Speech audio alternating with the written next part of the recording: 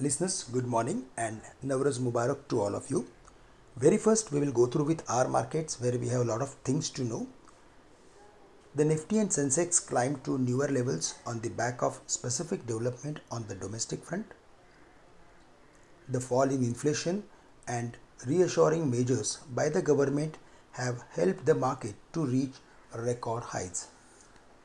The Nifty and Sensex climbed to 16,543 and 55,488 levels on Friday. It was completely unique day for the market where we saw support from almost all the mainline heavyweights from all the sectors.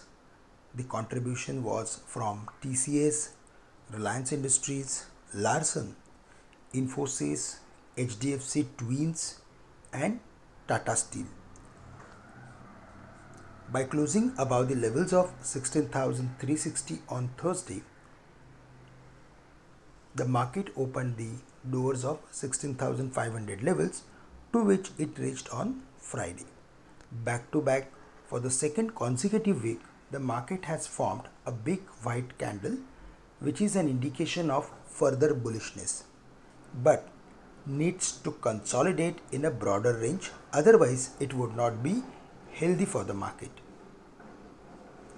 Earlier resistance 16,350 would act as major support for the market. Traders should be buyer in select stocks if Nifty corrects to 16,450, 16,350 levels. Keep a stop loss at 16,250 for holding long positions with a short-term view. Above 16,546, which was highest of the previous week, the Nifty would halt at 16,600 and at 16,700.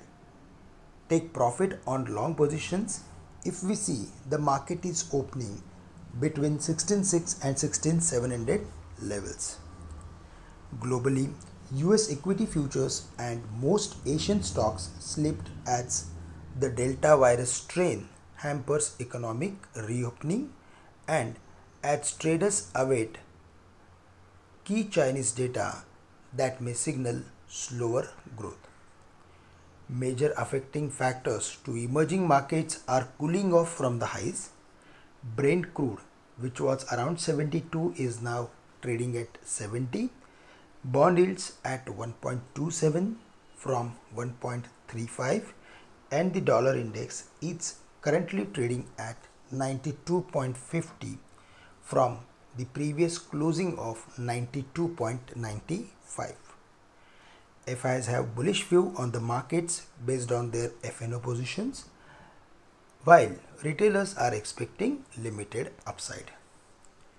Metals, energy, telecom, retail and consumer durables should be in focus.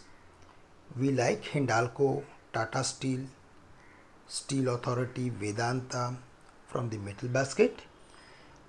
Reliance Industries, BPCL, IOC should do well from the energy basket.